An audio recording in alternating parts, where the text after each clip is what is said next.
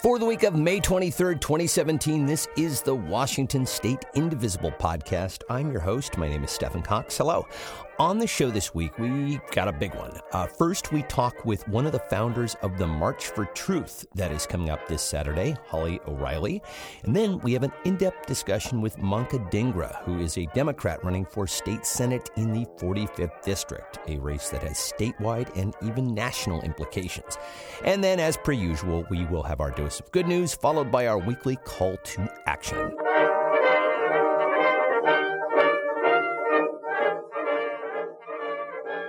My first guest, Holly O'Reilly, was one of the creators of the March for Truth, an event that is happening all across the country this Saturday, June 3rd, including a number of locations here in Washington. One of the key demands of the march has been that a special prosecutor be appointed to investigate the Trump campaign's ties to Russia. And literally minutes before we recorded our interview on May 17th, Deputy AG Rod Rosenstein appointed former FBI Director Robert Mueller as a special independent prosecutor. So I asked Holly for her reaction. My reaction is it's about time. And we're pleased that they're taking the demand seriously, not completely happy with their choice in a former Bush appointee, but pleased that they are at least thinking about this. I did not expect Rosenstein to do it, especially not this soon. But I think when it became clear to everyone that Trump was handing over information to the Russians, inviting them into the Oval Office, that when it became clear to everyone that was happening, then they had to do something. So let's talk about the genesis of the march. Where did the idea come from and when? Okay. So we all saw what was happening when the Pentagon announced that it was investigating Flynn for taking money from a foreign government. And we just said, no, we're done with this now, because so much had happened before that. There was so much smoke and nobody was investigating the fire. Everybody was dragging their feet on it. And that was May 1st, or maybe a day or two before that. We announced that this march was happening on May 1st. So it's only been a couple weeks. The timing really couldn't have been better. I can't imagine that you would have necessarily foreseen just quite how timely it was going to be by the time June 3rd rolls around. But yeah, it's certainly going to be something that's on everybody's mind. So three of the people who get a lot of press as being key to creating the march are Jordan Ewell, Andrea Chalupa, and Justin Hendricks. But you started this movement actually before they were involved with a different group of people. Who were they? It's actually Olga Lotman and Jamie Carter who started talking about the march. And at first it had a different name, and other people were involved in kind of everybody was retweeting everybody else's capacity. And I had a bigger Twitter following, so I would just retweet them, and then it kind of snowballed into this thing that people were really interested in. And then I think it was Olga who got a hold of Andrea Chalupa, and then Andrea got a hold of Justin and Jordan. And because Justin and Jordan live in New York and Washington, D.C., respectively, they took the lead on both of those marches. And they have been amazing at organizing on the East Coast. Now we've fallen back a little bit. Olga and Jamie and I have fallen back a little bit into supporting roles. Olga lives in New York City. She is working really hard on that march. And Jamie lives in Utah, and she's pretty much doing everything for Salt Lake City. And I should mention that you are here in Seattle. What is your specific capacity? I am the fixer. I am the person that people come to when they don't know how to fundraise in any city. We've got 80 cities in 5 countries now. So whenever anybody has a question or a problem or a concern, they come to us. We have a networking platform that we work on. They ask a question, and I pop on and I answer it. How are you doing the fundraising? I know that you have a CrowdPack site. Are there other streams of income? We're doing CrowdPack. We sold T-shirts, and we're still selling T-shirts, but yesterday was the last day to get them before the march. So we really pushed that hard, and we're securing sponsors. We have partners who help us with in-kind things like Indivisible as a partner and Move On as a partner. Well, I'll ask you, since you are talking to a great number of Indivisible members right now, what is Indivisible's capacity and involvement with the march? They have been amazing. I think it was Justin who contacted them initially. We all got on a conference call and talked about how we could help each other. And, we're starting up and we're not that powerful. We can't really help them as much. We do a lot of retweeting of Indivisible. We, have them on our site. What they did for us was they pushed out to all of their people our march. And so we got this influx of interest. They helped us with some of our graphics that you see on Twitter or Facebook. They didn't do the original graphics. They helped design our T-shirts. They've just been incredible. And they're doing other things behind the scenes that I'm sure I don't even know about because that's not my part of the job. One of the things that I have found in my time in Indivisible is that there is a deep, deep well of abilities and skills that people bring to this. So I must say I'm not surprised.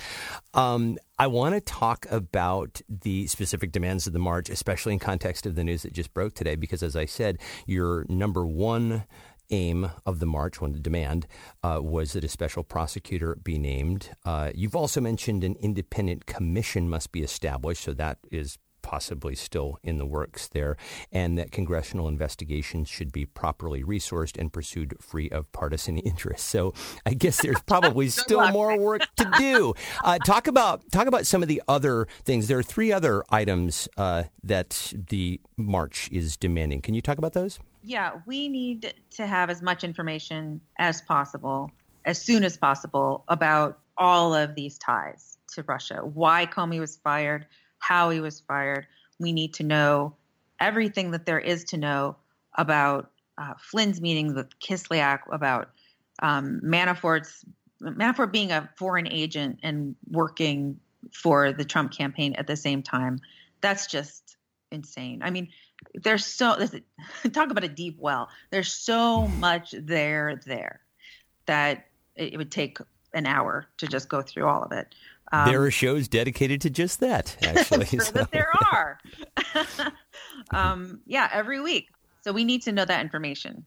It needs to be public. It needs to be transparent. One of the other demands of the march is that Congress should push Trump to release his tax returns, and you have specific reasons for that. Right.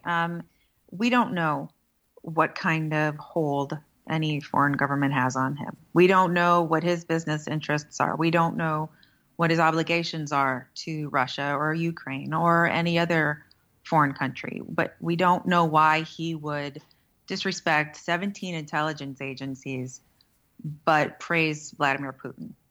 It makes no sense. So we need to know. Yeah, I believe that was a talking point that Hillary Clinton brought up during one of their debates. You might be right. And then there was a final demand, which is that if crimes were committed or collusion is discovered, that it must be prosecuted. And right. I think that's something that's very much on the minds of everybody, so that something like this is not only punished, but that it never happens again. I want to talk about how the march has kind of changed and progressed with the many news stories that are breaking on a daily basis. How are you all dealing with that? I assume that it hasn't changed the mission of the march, but I would imagine that in terms of just sort of responding to the day-to-day news cycle, that at least on social media, you're being responsive in that way. Yeah. Yes. It's changed dramatically. It started off pretty slow. People were really angry after that news about Flynn. So especially, on Twitter, which is where the genesis of this was, and they wanted an impeachment march immediately, just went straight to impeachment. And we thought that's not really, maybe that's going to happen. At this point, nobody was really talking about impeachment seriously. Now you've got Republicans today saying the word impeachment, which is insane. Mm-hmm. What's been 2.5 weeks. So, we try to stay away from the I word because that's not our goal. Our goal is to have a methodical investigation and do everything by the book. It can't be half-assed. It cannot be something that you could look at later and say, well, that wasn't done right, so Trump must be innocent. You can't go straight to impeachment. Right. So that's where we started from. Well, speaking of politicians, I'm curious to know if you have secured the involvement or even the endorsement of any elected officials. I think that some of the sister marches have. We're still in the process of getting speakers, but I do know that some of, especially in Los Angeles, I know they're trying to get Ted Lieu Great. in Los Angeles. He's been quite outspoken. I rather enjoy his Twitter account. So, yeah, let's talk about the growth. I mean, now that, it's become so timely, in a Washington Post article from May 10th, the projection was 30 cities, and now you say it's grown to over 80 cities. You're the fixer. How have you dealt with such rapid growth? Yeah, it's been crazy. I think Justin and Jordan and Olga and Jamie all have full-time jobs. They're all working really hard on making sure that everything runs smoothly. I do not work full-time. I'm a mom. I stay home. So I can just kind of hover over social media and pick up on any little thing that needs to be dealt with, which I don't know how helpful it is. I feel like it's helpful. I feel like I'm doing something. Do a lot of database work and trying to keep everybody straight, everybody in line. Yeah. I don't think that there's any way to describe how busy everybody is. I'm wondering because I've never actually thought about, I've attended many marches and rallies, but I've never, and many of us, I think, people listening, have maybe never really even thought about what goes into putting something like this together. I mean, you have to secure permits. You have to coordinate with local law enforcement. There are a million things that need to be done for events like this, yes? There are. I used to, when I was a musician, I used to put events together, big events, small events, outdoor events, and we'd have to get, permits and things once in a while. Nothing like this. I've never had to secure porta potties before. That's new. I've never had to get the cops involved Right. to make sure we have a decent crowd control, and never had to talk to them about what we need or what, the march needs. It's impossible to tell how many people are going to be there. So we're still figuring out the route because every day we get a new projection of how many people are going to show up. And we don't want what happened with the Women's March in D.C. was there was no march. Right. Because it was from the beginning of the march to the end of the march, it was wall-to-wall people. But they didn't have a choice, and they didn't know that they were going to have that many people. Now, we're not going to have near as many people as that, I don't think. But we don't want to have a tiny little space and then have 50,000 people or whatever. Well, but when you're talking about the route to be selected, you're talking specifically about the march here in Seattle, correct? Yes. So you don't have any estimates as to how big you're expecting the march to be just yet? No, we don't. It's because it changes every day. It changes constantly. Well, I should mention that I show 3 happening in Washington. There's the one in Seattle. There's also one out in North Bend and one down in Richland. We'll provide information for those other marches on this site. Since you brought up the Women's March, we've had a number of marches deemed successful since the inauguration, the Women's March, of course, being the biggest, but also the March for Science and others. In your estimation, what's going to make this a successful march?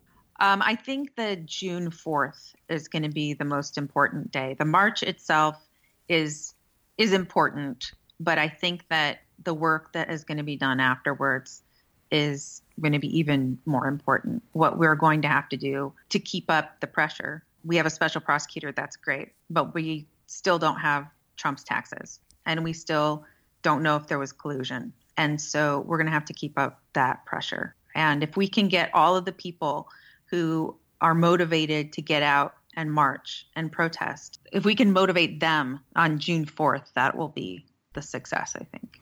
So I know you're looking for volunteers, and you've got some information on your website. How can people get involved? If they go to the main website, it's marchfortruth.info.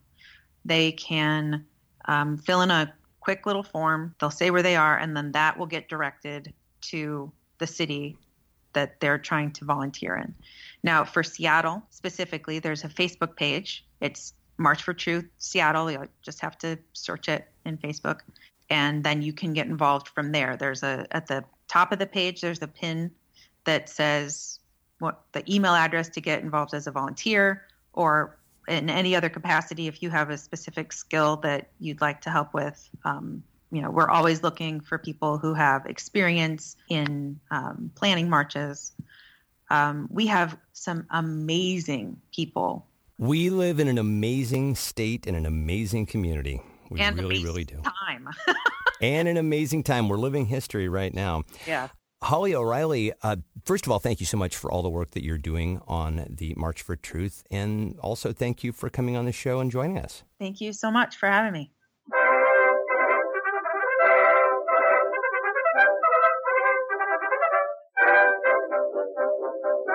Time now for this week's call to action. But first, our weekly dose of good news. A special thank you to Michael Nash and my liberal pal John Grady for helping with this list. And yes, I think it's important to take a moment to celebrate the fact that a special prosecutor has been named to investigate Trump's ties to Russia. And two things about that. First, I am of the opinion that Robert Mueller is a very solid choice because he served under two administrations, one Republican and one Democrat, and because, by all accounts, and as evidenced by his past work investigating al-Qaeda, among other things, he is enormously thorough. If there are things to be found, he will find them, and there are things to be found. The other thing to take pride in is that the Indivisible movement absolutely played a part in this. In the words of Senator Chris Murphy of Connecticut, quote, "There would be no special counsel if not for the millions of Americans doggedly and persistently speaking truth to power." He's talking about us, y'all. The people are also speaking out in other ways, at least according to a recent Monmouth University poll, and they are saying we don't like Donald Trump.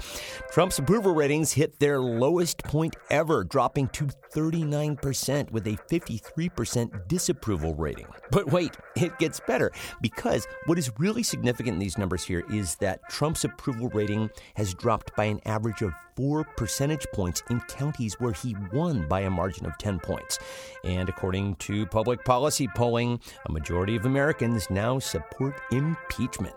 And finally, right here at home, a federal judge in Seattle temporarily blocked AG Jeff Sessions and the DOJ from preventing Northwest Immigrant Rights Project from providing legal assistance to those facing deportation here in the state.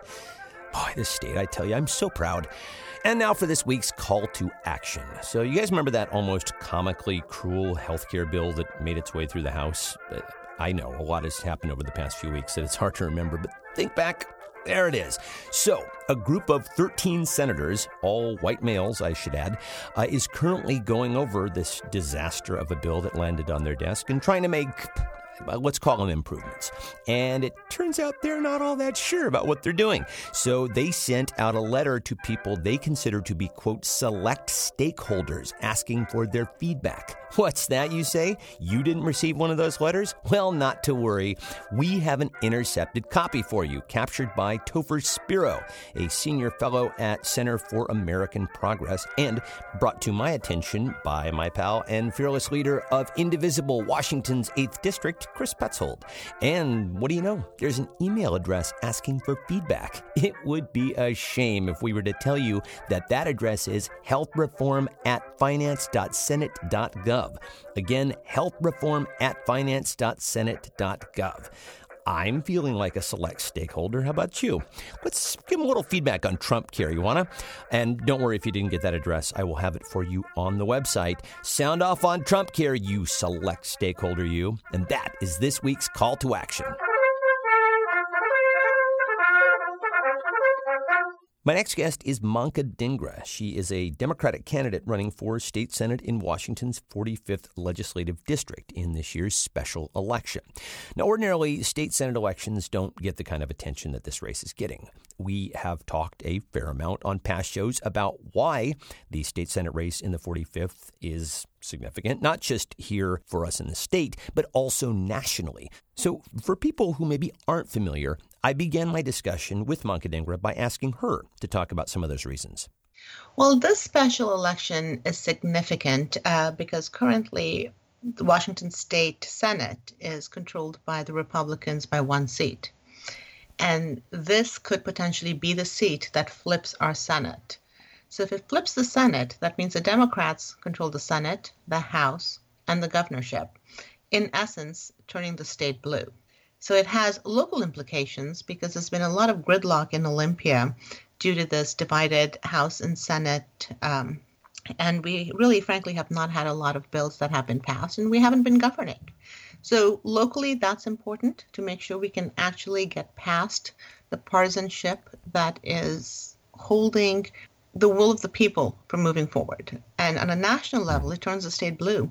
And I think visually having that wall of blue with California, Oregon, and Washington, in one essence, I think gives a lot of people a lot of hope, especially against the Trump agenda. Absolutely. And well, speaking of the Trump agenda, the 2016 election was an event that got a lot of people off the sidelines and taking action, maybe for the first time. But you really jumped into the thick of it with this race. What ultimately was the deciding factor for you in choosing to run?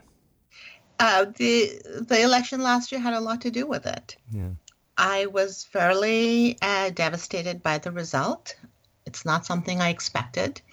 I actually called in sick to work the next day because I couldn't get off my couch. A lot of us couldn't. Yeah. And I really thought deep and hard about our country, our state, where we're going. And I decided I needed to take some personal responsibility. You know, I've been involved in legislative work for a very long time. As a prosecutor working in mental health court and therapeutic alternatives, I've been involved in legislative work in that regard. Mental health court, veterans court, crisis intervention, and also domestic violence, because I'm one of the founders of CHAYA, which is a South Asian domestic violence organization. Yeah, and I very much want to talk about that in depth in a moment because it's significant what you created with CHAYA. But yeah, you're deeply involved in local and state politics, so I guess it was a logical fit that you would dive into what is turning out to be one of the most consequential races in the state. Right. So I did, when I thought about what I had been doing for the last 20 years, I knew I wanted to do something where I had the same level of impact, which meant a statewide race. Yeah. And then a couple of things happened. Our local mosque had a safety forum where we had all 6 police chiefs there. I was there, and we had a room full of people. And I'd gotten involved in doing hate crimes after 9/11 when our local Sikh taxi cab driver had been assaulted here in Seattle. Yeah. And I'd done some cultural sensitivity training for law enforcement. And being in that room and hearing how scared people were for themselves, for their families, and for the future, that uncertainty of not knowing what is going to happen was really eye-opening. And a few days after that, I had gone to a hate crime seminar that the Indian Association of Western Washington had put up. And it was the same thing. We had Indian families who had been living in Issaquah, Redmond, Bellevue, telling me that their children had been told in school that they're going to get deported, that they're going to be sent back. And I was shocked. I mean, this is not the America that I know. Right. And it's not okay for people to feel that way. And so that weekend, my husband and I talked, and we decided that it was crucial that our democracy represent each and every single one of us. And that's when I decided to throw my name in the hat. And when you accepted the nomination from the 45th District Democrats, you said that you're, quote, sick of waiting for others to fix our problems. So maybe just expand on that a little bit. I know that on your website you talk about education funding, mental health, violence prevention, and protecting the rights of women as being your legislative priorities. I'd love to discuss a couple of those in depth. First, education. The appointment of Betsy DeVos as education secretary has raised a lot of red flags among progressives. You are a mom with 2 children in public school here in the state. How do you see Washington State pushing back against Betsy DeVos's agenda, or I guess maybe lack of agenda for public education?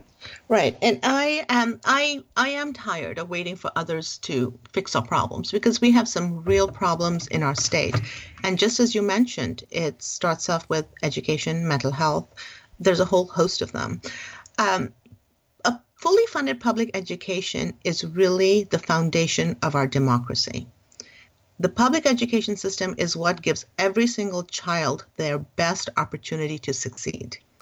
And when we don't fully fund education, we are literally robbing our children of a future. And that, again, is not okay. So fully funding public education system should be everyone's first priority, because regardless of partisan issues, I think we should all be able to agree that we all want to leave the world a better place for our children. And I think if we start with that premise, we can work towards making sure we are setting up our children for success.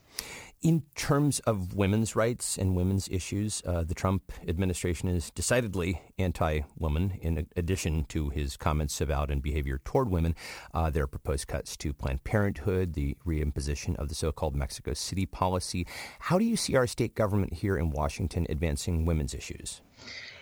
You know, it does sicken me that in the year 2017, we are still talking about women's reproductive health and women's rights.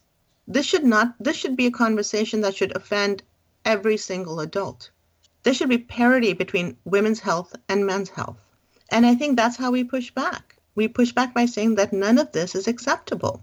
I would also like to talk about API Chaya, and we touched on that a little bit earlier, but you were born in India, and you talk on your website about how domestic violence in the South Asian community often goes unreported. API Chaya looks to curb domestic violence. Talk about how you came to start that. So I got involved in domestic violence issues as an undergraduate in college. And that's when I first got exposed to an organization that was starting up called Narika. It was, I think, one of the first few South Asian domestic violence organizations. And I was very intrigued by it. I was also volunteering at a domestic violence shelter called A Safe Place. And culturally, both those organizations were very, very different. And I found that fascinating. When I moved here to Washington in 1996, I was interested in continuing my work in the domestic violence arena. So I contacted some of our local mainstream domestic violence organizations to find out how they serve South Asian women. And the response really surprised me because they said things like, oh, we don't see South Asian women here. We don't think that domestic violence is really an issue in this area for the South Asian population. And I was like, yeah, I don't think that's true. And so I was really interested in meeting women who thought similarly and wanted to start an organization. And that's how I found a group of women who were interested in the same thing. And so I co-founded Chaya when I was, 22. Oh, my goodness. And wow. I was 22 at the time, and I was going to law school. And, it's grown so much, and it's been fabulous to see something that you create that grows and does so well. It's akin to like having a child, right? You create something, goes to college, and becomes an adult. And that's what API Chaya is now. Well, that's got to be a source of enormous pride, something that you actually started while you were still in law school, and to have seen it grow into something that is doing the level of good that it's doing now. That's got to feel great. It does feel great. Our first events, we had to basically beg people to come because no one wanted to be affiliated with, domestic violence. Yeah. And now the API Chaya fundraising event is a sold-out event every year. If you want to go, you better buy your tickets early. And that is fabulous to see. So a lot of special elections around the country this year are being seen as referendums on the Trump agenda, races in Georgia, Kansas, Montana, and many others. Do you see this election as a referendum on the Trump agenda? I do on some levels, and some levels I don't. I think for the people on the 45th district, it is a local race. They want to make sure they're fully funding education because they're frustrated by the fact that we don't have our education system fully funded. We have children in classes in portables. We have children who want to do dissections for their classes and the teachers don't have enough scaffolds. We have kids who want to take more AP classes and they don't have access to those. So there are real problems that we are dealing with every year because education is not fully funded. So I think for the local people in the 45th district, it's very much about the local issues. I think for people outside the district, it is definitely about flipping the state and about the Trump agenda. Well, let's talk a little bit more about some of the issues that are specific to the 45th. This is a district that runs through the eastern parts of King County, through some very affluent areas in Sammamish and Kirkland, but also into some rural areas in Snohomish County. How are you honing your platform and message to address something of a socioeconomic split there? So I think the one thing that brings us together is doing what's right for our children and giving them the best opportunities to succeed. And that is my overall message. And the overall message also is about governing for the future and not running from one election cycle to the next. We have some great opportunities in the 45th with the number of companies we have, the innovation that already exists in our area, and we need to make sure that we are graduating children who have a plan for success, who are in a position to take advantage of the great opportunities that exist in our backyard. The other issues that we're dealing with, as you mentioned, with the socioeconomic issues is growth. There's a lot of growth in the 45th district, and we have to manage that growth. Yeah. When I talk about strengthening communities, I'm talking about making sure that every single person in that community has a voice, and that we are looking at equity and social justice issues in making our decisions, and in ensuring that each and every person has the same opportunity to be successful. And a lot of that comes with how we're going to manage that growth. Are we going to look at high density areas? Are we going to look at affordable housing? What are we going to do with transportation? And how's that going to impact our environment? And when it ties back to education, we want our teachers to be able to live in the area in which they teach. We want people who work in this area to be able to live in the area where they work. And that is something we have to address head on. So then moving from the micro to the macro, I guess, I'm interested to get your take on the question of democratic values. After the 2016 election and the Democratic losses, there has been a lot of talk and some hand-wringing really about core democratic values and what Democrats stand for as a party. So I'll just ask you straight out, what do you think of core democratic values as being? So what I identify as traditional democratic values are diversity, inclusion, compassion, and respect. I would like to think that these have been traditional Republican values as well. And somewhere in the last few years, we've gotten lost in labels. And I really struggle with that. But, traditionally, Republicans say, they value growth. And I don't think that's a party value. I think all of us value growth because we all need our economy to grow. We all want good jobs, and we all want to live a good, successful life. And speaking of Republicans, in terms of your likely opponent, the Republican Party in the state seems to have thrown their weight behind Jin Young England. She is a corporate executive who has been active in Republican politics. She worked to help elect Kathy McMorris Rogers. She's done work for the Heritage Foundation. In terms of the issues that she's running on, she said that she wants to increase school funding, reduce traffic congestion, and balance the state budget. But she also, in a recent interview on the Dory Monson show on Cairo, says that she supports Donald Trump. What is your strategy against her if she's the nominee? First of all, I have to say I am very impressed that the Republicans found a woman and that they found a Korean-American woman to run. I think the more women in politics, the better. So kudos to them for finding her. And I think our resumes speak for themselves. I think the people in the 45th will do their research and make a decision based on our resumes. Are there any current debates planned right now? None that I'm aware of. I'm sure there will be, and I look forward to them. Yeah. Well, races cost money, and you have managed to raise over $200,000 almost solely through individual donations with no money from corporations or PACs. I'll just ask you, how did you do that? I have to say, I have been so impressed with everyone in the community stepping forward. I've lived in Redmond for over 20 years. And when I decided I was going to do this and I announced, all the different groups that I've been involved with over 2 decades stepped up. I've had the PTSA parents stepping up, the soccer parents. I've had teachers donating, which has been so amazing to see. I've had the mental health community, the domestic violence community, the South Asians, the tech people, the prosecutors, the defense attorneys. Everyone really has stepped up, and that has been truly amazing to see. And I'm really grateful for all the individual contributions.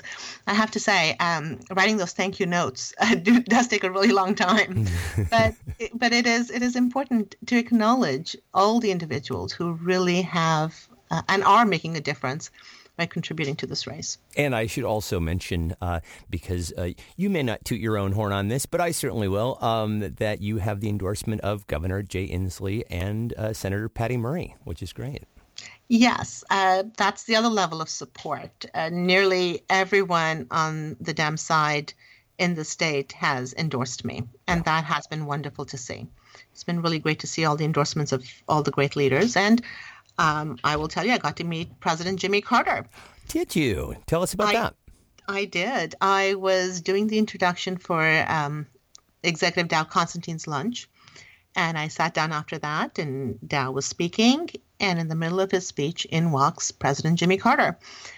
And I'm extremely fond of President Jimmy Carter. I think he's just an amazing human being. He is also my husband's personal hero. My husband has worshipped Jimmy Carter for decades.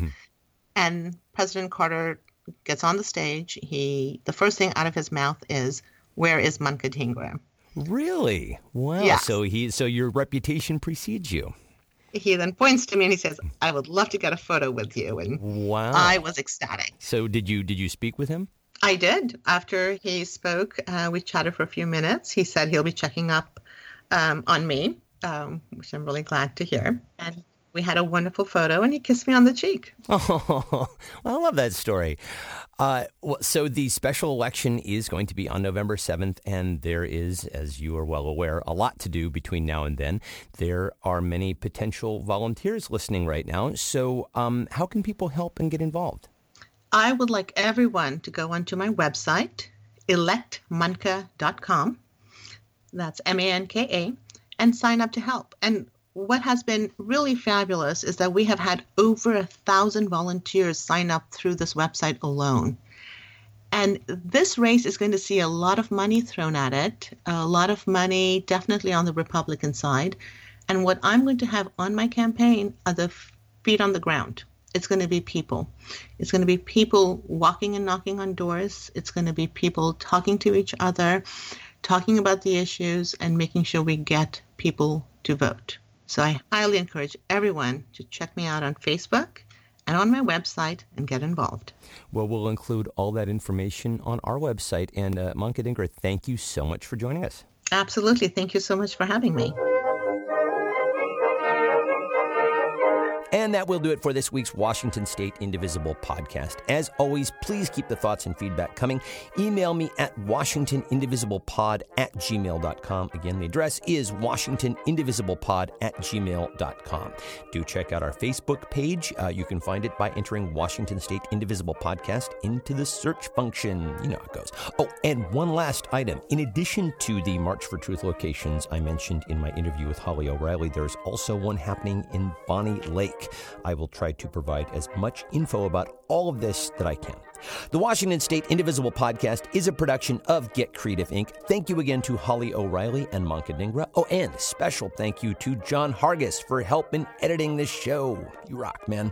And thank you, as always, for listening. We'll talk to you guys next time. Bye.